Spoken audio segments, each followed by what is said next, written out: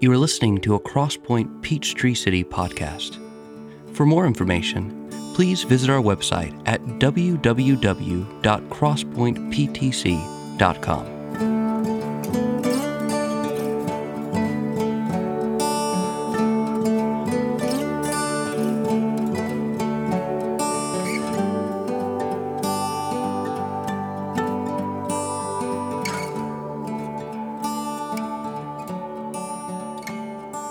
Previously on Colossians. All right, let's start there. As we pick up in this morning's passage, Paul has expressed to the church in Colossae that his prayers for them are always filled with both gratitude and intercession.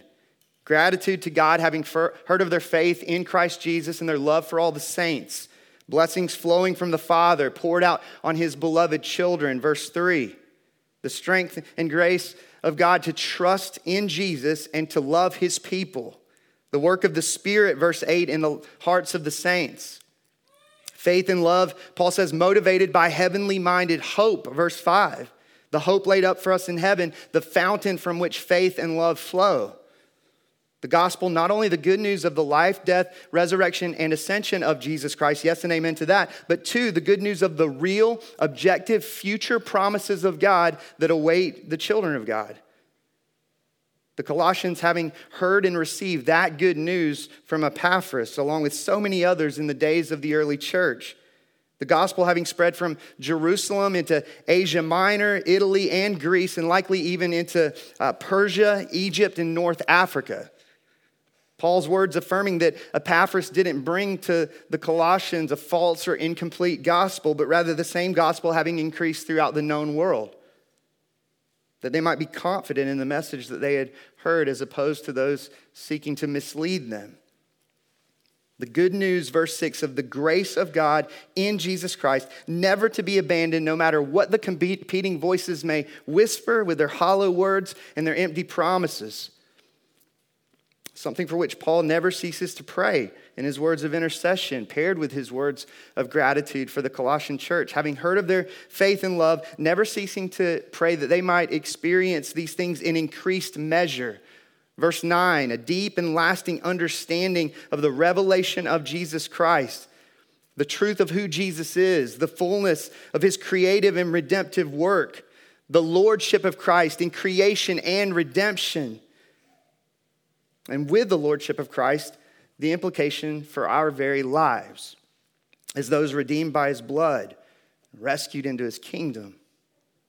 A knowledge which is no mere intellectual exercise, but a knowledge consisting of spirit-imparted wisdom and understanding, verse 10, which works itself out in Christ-honoring obedience. And with such knowledge, verse 11, the strength to patiently endure. No matter how dark the night of the soul, no matter how big the wave of circumstance, strength that only God can supply. Joyfully, verse 12, giving thanks to the Father for all that he has done, all that he is doing, all that he will do for us in Christ Jesus. Having qualified us, verse 12, to share in the inheritance of the saints, having delivered us from the domain of darkness, verse 13, and transferred us to the kingdom of light and life, Jesus' good kingdom, having redeemed and forgiven us, verse 14, set free from the shackles of sin, our pardon secured by the blood of Jesus.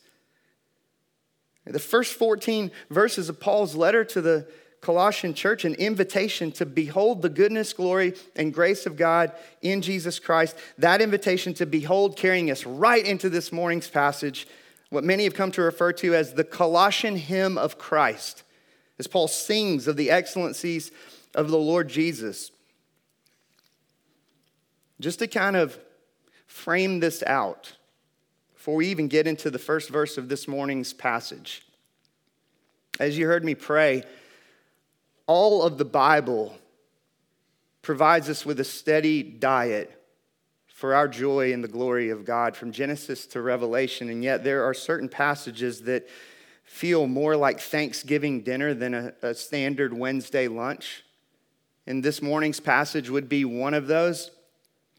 And as one preparing a sermon with that in mind, in one sense, I felt this sort of tension pulling both ways. At times, preparing this passage thinking, this is going to be too much. This is too heavy. And at other times, feeling incredibly inadequate to have barely touched on these excellencies of Jesus Christ. Reminded all the while that even with the most glorious of Thanksgiving feasts in front of us, we only have so much capacity for each and every meal. Again, going back to Paul's words in verses 9 through 14, this is why we must be continually filled with increased measure of an understanding and knowledge of who God is in Jesus Christ, always and forever growing in these things. And so I'll just go ahead and tell you, if you're understanding this passage rightly, as you walk away from this place this morning, you should feel two things at once. You should feel like you just sat in front of a fire hydrant with respect to the glory and grace of Jesus Christ, his excellencies. And you should feel like we took a thumbnail and barely scratched at these things at the same time. So with that in mind, verse 15, we pick up Paul's logic, his argument. He says, he, Jesus, is the image of the invisible God, the firstborn of all creation. The lyrics of this glorious hymn begin with the supremacy and lordship of Christ over all of creation, much like the way the book of Hebrews begins. Hebrews chapter 1, verses 1 through 3. Long ago, at many times and in many ways, God spoke to our fathers by the prophets. But in these last days, he has spoken to us by his Son, whom he appointed the heir of all things, through whom he also created the world. He is the radiance of the glory of God, Jesus is, and the exact imprint of his nature, and he upholds the universe by the word of his power. The author of Hebrews, in different words, proclaiming Jesus to be the image of God, the creator and sustainer of all things. Just as Paul does with the first few stanzas of this glorious song. He's the image of the invisible God. Let the magnitude of those words rest on you. The invisible God made visible. Paul here speaking of something far greater than the image-bearing language that you read of in the creation story. John 1, verse 18, no one has ever seen God. The only God who is at the Father's side, that is Jesus, he has made him known. Or how about 2 Corinthians chapter 4, verse 4? And even if our gospel is veiled, it is veiled to those who are perishing. In their case, the God of this world has blinded the minds of the unbelievers to keep them from seeing the light of the knowledge of the glory of Christ. Here it is, who is the image of God. The invisible God made visible, made known to us in the person of Jesus Christ. God's character made known. God's attributes made known. God's glory, his goodness, his grace made known. He is the image of the invisible God, the firstborn of all creation, Paul says. Not meaning that Jesus is the first being in a sequence of created beings, which is what Jehovah's Witnesses would proclaim to believe, a form of Christological heresies in the days of the early church known as Arianism. A denial of the deity of Christ and declaring that Jesus was the first and greatest of created beings. No, Paul's language here is not the language of sequence, but rather the language of rank or position or status. So that some translations, perhaps yours in front of you, says the firstborn not of all creation, but over all creation. Which too is a perfectly good translation of the original Greek. The word firstborn used in a way that you see similarly described of King David in the Psalms. Psalm chapter 89, verse 27, and I will make him the firstborn, the highest of the kings of the earth.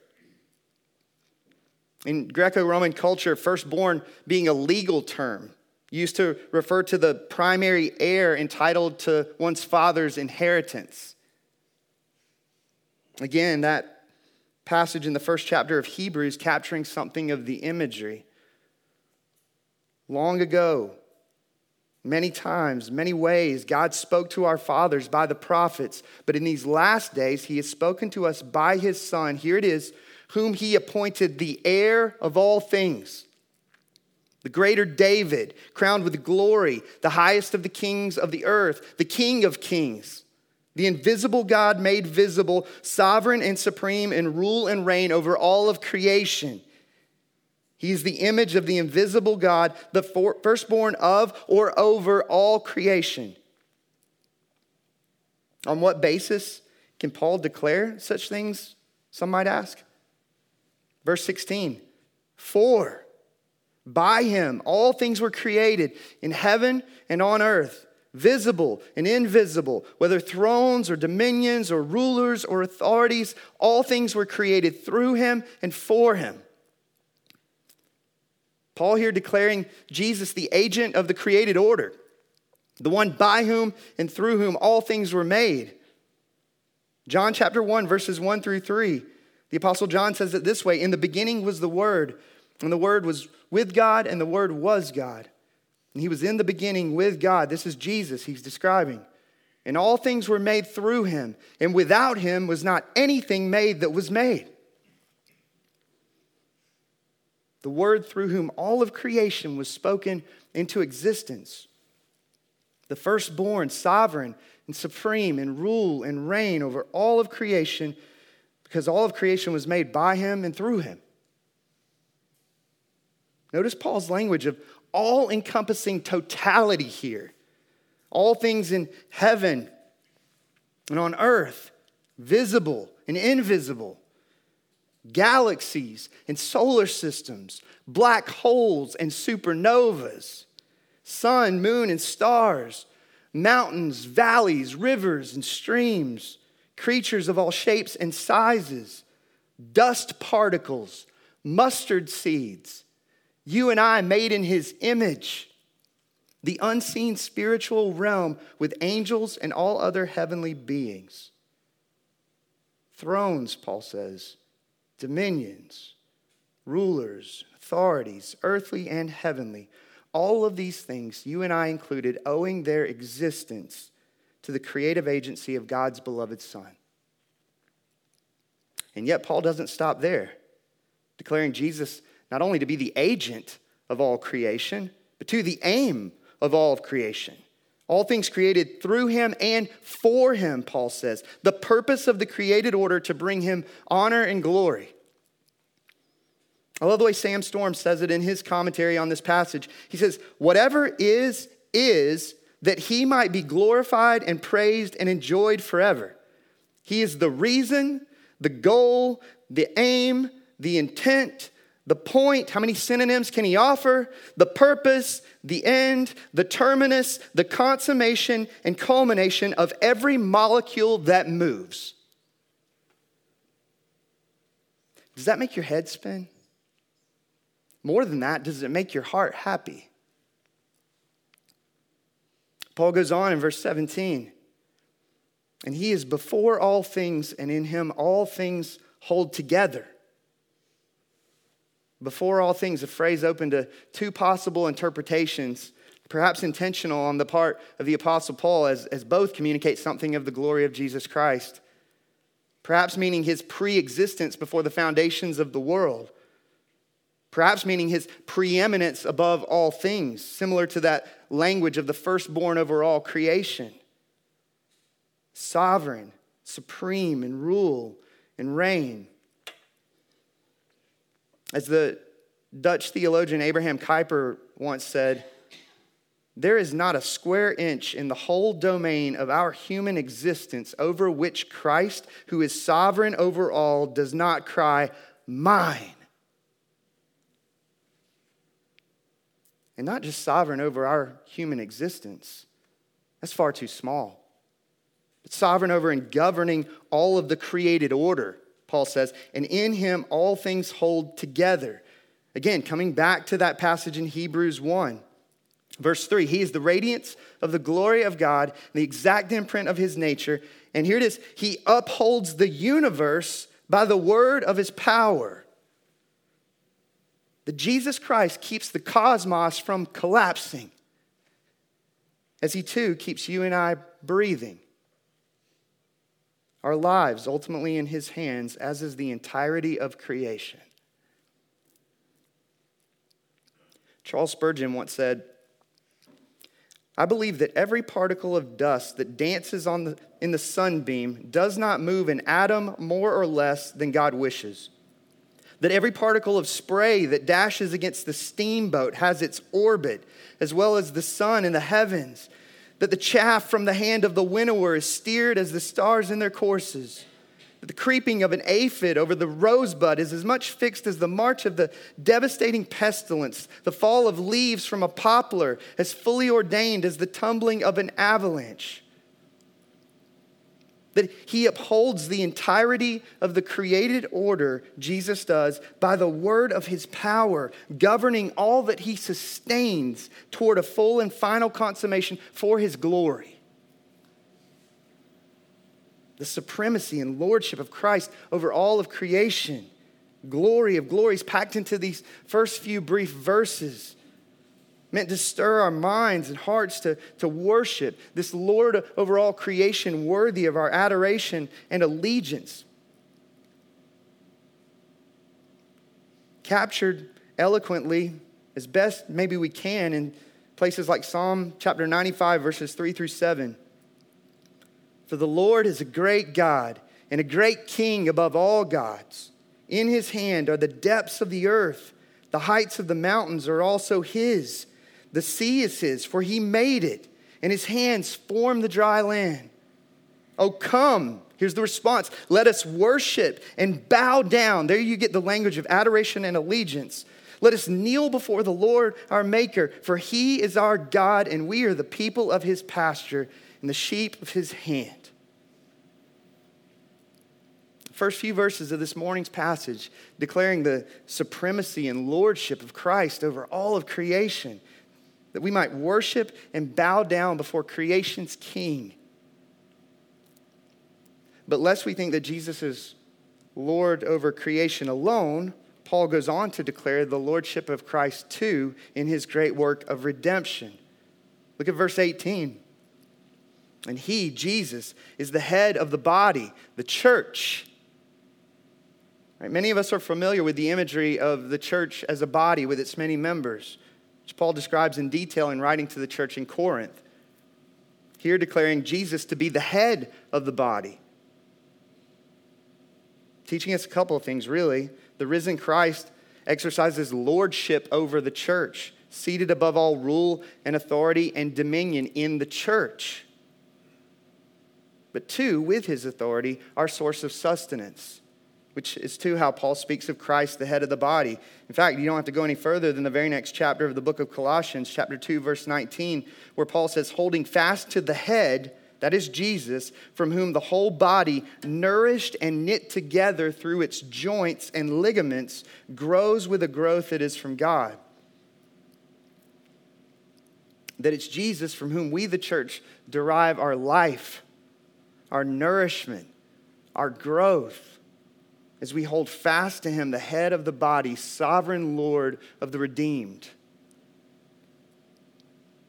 He is the beginning, Paul says, the firstborn from the dead, that in everything he might be preeminent.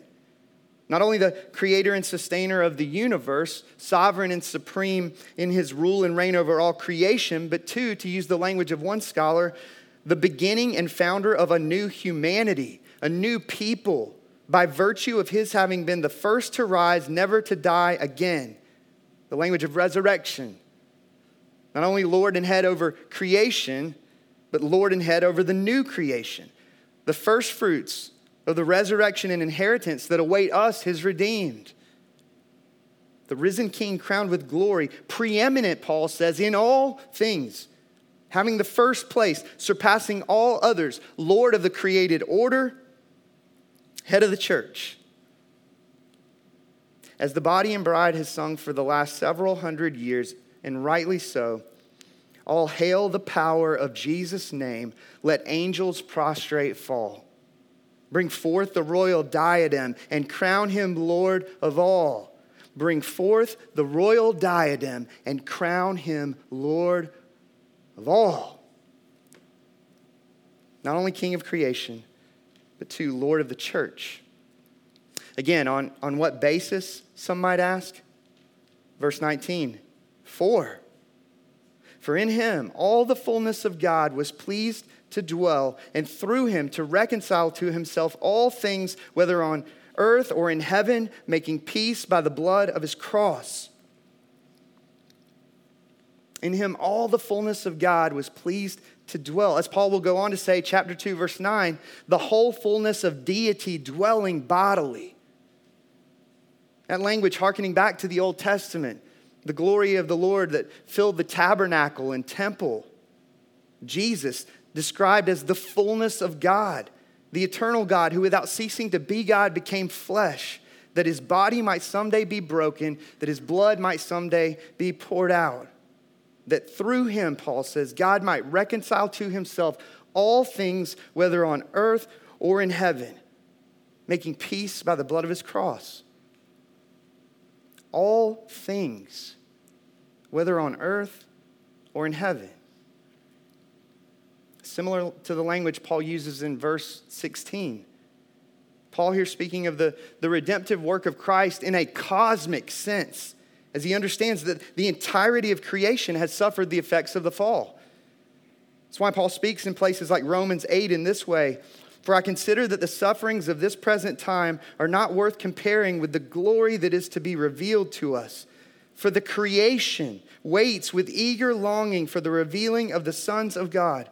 For the creation was subjected to futility, not willingly, but because of him who subjected it, in hope that, listen to this, the creation itself will be set free from its bondage to corruption and obtain the freedom of the glory of the children of God. For we know, Paul says, that the whole creation has been groaning together in the pains of childbirth until now.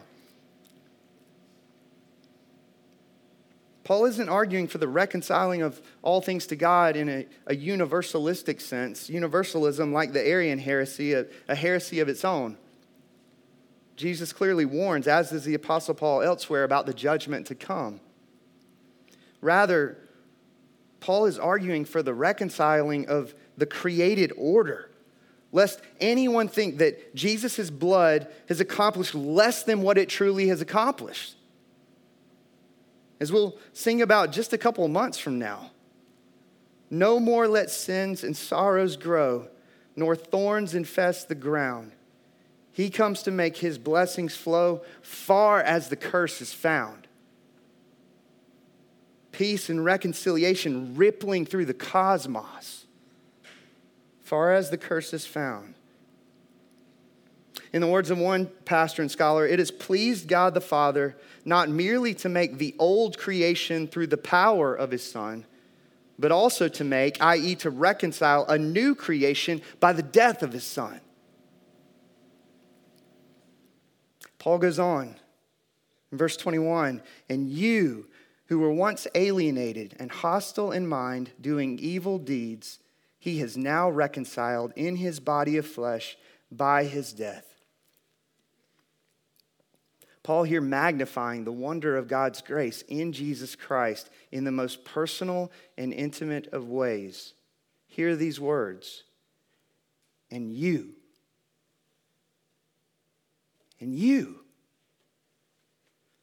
That what Jesus' blood has secured is as vast as the cosmos, Romans 8. And at the same time, it's as intimate as God and a single sinner reconciled. Once alienated, Paul says, cut off, estranged from God, once hostile in mind, not only estranged from God, but at enmity with God. Once doing evil deeds, flowing from an evil heart, the children of wrath that we once were, Ephesians 2. Now reconciled in Jesus' body of flesh by his death, Paul says, from the Father's face, a light of reconcilement shining toward you and toward me. Friendship with the living God, intimacy with the living God, peace with the living God, where there was once only alienation and hostility. But for the grace of God, but for the blood of Christ. Speaking of Ephesians 2, verses 11 through 13, Paul says, therefore remember that at one time you were Gentiles in the flesh, called the uncircumcision by what is called the circumcision, which is made in the flesh by hands. Remember that you were at the same time, here it is, separated from Christ, alienated from the commonwealth of Israel, strangers to the covenant promise, having no hope, without God in the world. That's bad news. But, Paul goes on to say in Ephesians 2, now in Christ Jesus, you who once were far off have been brought near by the blood of Christ. Rescued in, given a hope, adopted off the streets, given a name, brought near by Jesus' blood. To what end, some might ask? Paul goes on in verse 22. In order to present you holy and blameless and above reproach before him. It's the same language used in the Old Testament to describe the animals without blemish sacrificed to the Lord by the Levitical priests. Here used to describe those having been brought near by the blood of Jesus Christ. Someday to be presented before the Father holy and blameless, like a lamb without blemish or spot, because of the true Lamb, Jesus Christ, whose righteousness is credited to sinners like you and me by faith. It's too much. Paul goes on in verse 23. If indeed you continue in the faith, stable and steadfast, not shifting from the hope of the gospel that you heard, which has been proclaimed in all creation under heaven, and of which I, Paul, became a minister. Again, Paul here affirming to the Colossian believers that Epaphras didn't bring to Colossae a false or incomplete gospel, but rather the same gospel having increased throughout the known world, that they might be confident in the message that they had heard as opposed to those seeking to delude them. That which they had heard and understood, verse 6, the grace of God in truth, the hope of the gospel, the hope of Jesus Christ, never to be abandoned. Again, no matter what the competing voices may whisper with their hollow words, with their empty promises. Paul here making a similar argument to that made by the author of the book of Hebrews, declaring the Christian life to be no life of easy believism, which has sadly crept into the church in our day, particularly in the American South. One commentator of the book of Hebrews, Karen Jobes, says it this way.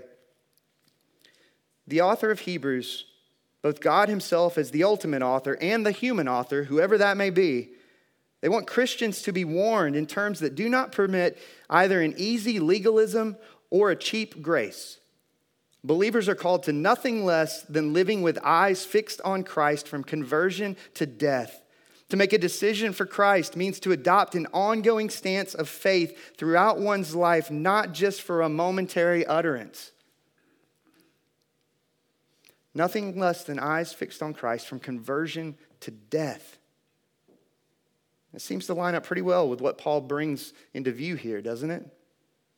An overwhelming display of the glory of God in the face of Jesus Christ, that we might keep fixing our gaze on him. In the words of one scholar, Paul understood that when Jesus consumes our focus, everything else is put into its proper perspective. So that I would ask, is this the Jesus you've come to know and trust? Is this the gospel you've come to embrace? If not, perhaps today is the day of salvation for somebody in this gathering. The day to repent of your sins, to put your trust in Jesus.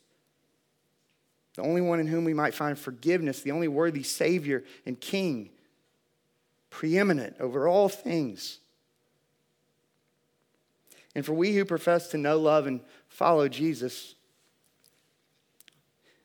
there are authors throughout church history, and they seem to capture the Christian life in a unique way, each and every one of them, so that for C.S. Lewis, it was giving us this imagery of the Christian life being one of joy and of us being enemies of our own joy when we go against the grain of these things that we've been talking about this morning. And as Lewis describes it, he gives the picture of us making mud pies in a slum when a holiday at sea has been offered to us.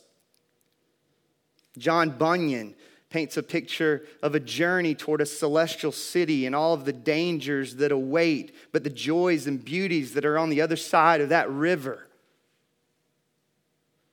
For G.K. Chesterton, it was painting a picture of a God who doesn't grow weary like we do.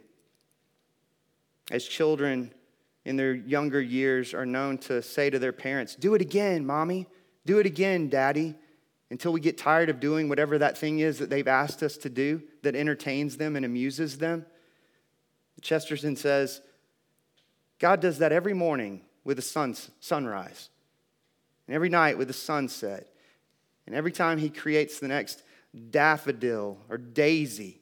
He never grows bored. He never grows weary, giving us some indication of what childlikeness is and wonder.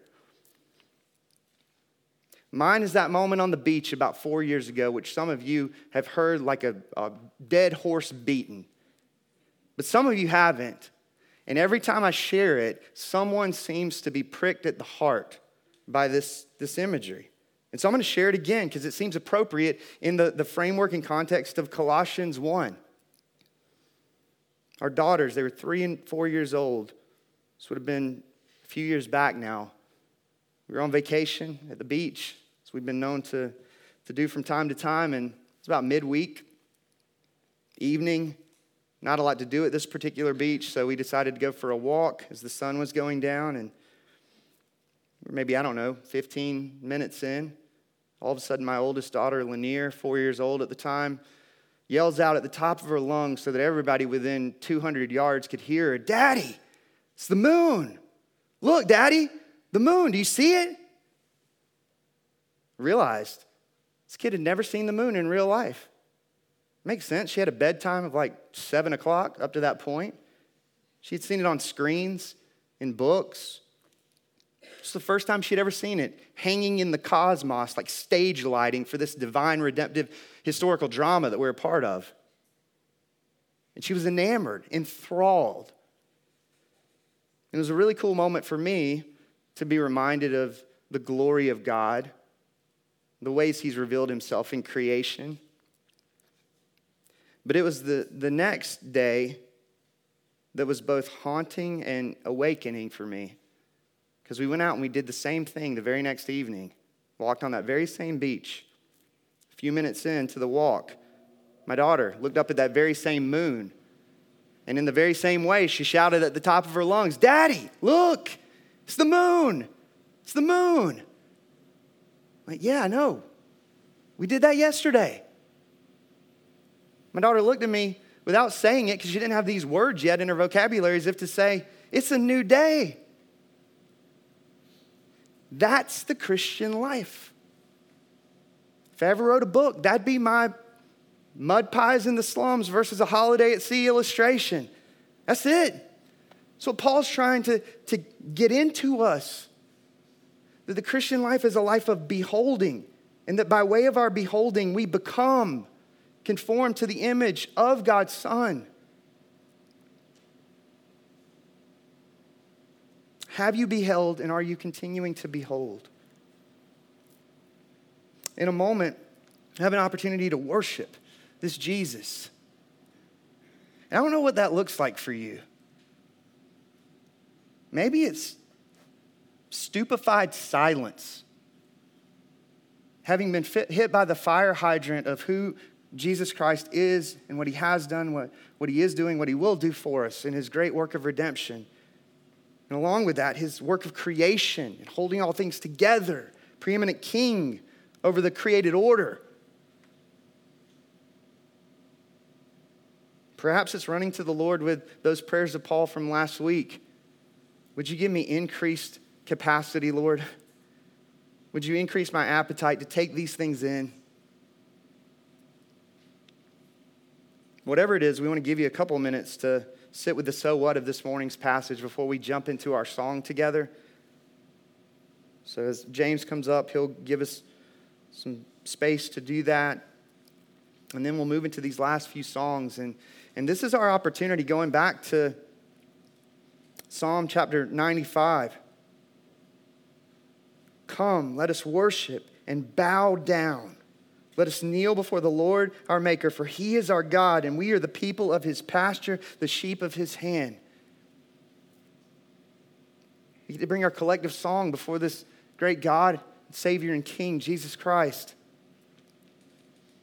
There will also be an opportunity to partake of the Lord's Supper. If you're not a Christian, I would encourage you not to do so, but that your next step would be one of repentance and trust in Jesus for the forgiveness of sins. If you want to talk about Jesus in that regard, I would love to connect with you toward the end of this service in the weeks to come. If you are a Christian, we take the bread representing the broken body of Jesus and dip it in the cup representing his shed blood. There are communion stations at my left and right. Up here, there's a gluten-free station in that back corner. There are cups in that back corner. As I've said for weeks now, you can't miss communion no matter what direction you travel in this auditorium. As you prepare to receive the elements this morning, consider the wonder of what Christ has accomplished in making peace by the blood of his cross. Like dual-engine jets, as you think on and sit with the broken body and shed blood of Jesus, consider the Romans 8 rippling of reconciliation as far as the curse is found. Cosmic reconciliation. And with that, the intimacy of the beauty of the phrase, and you.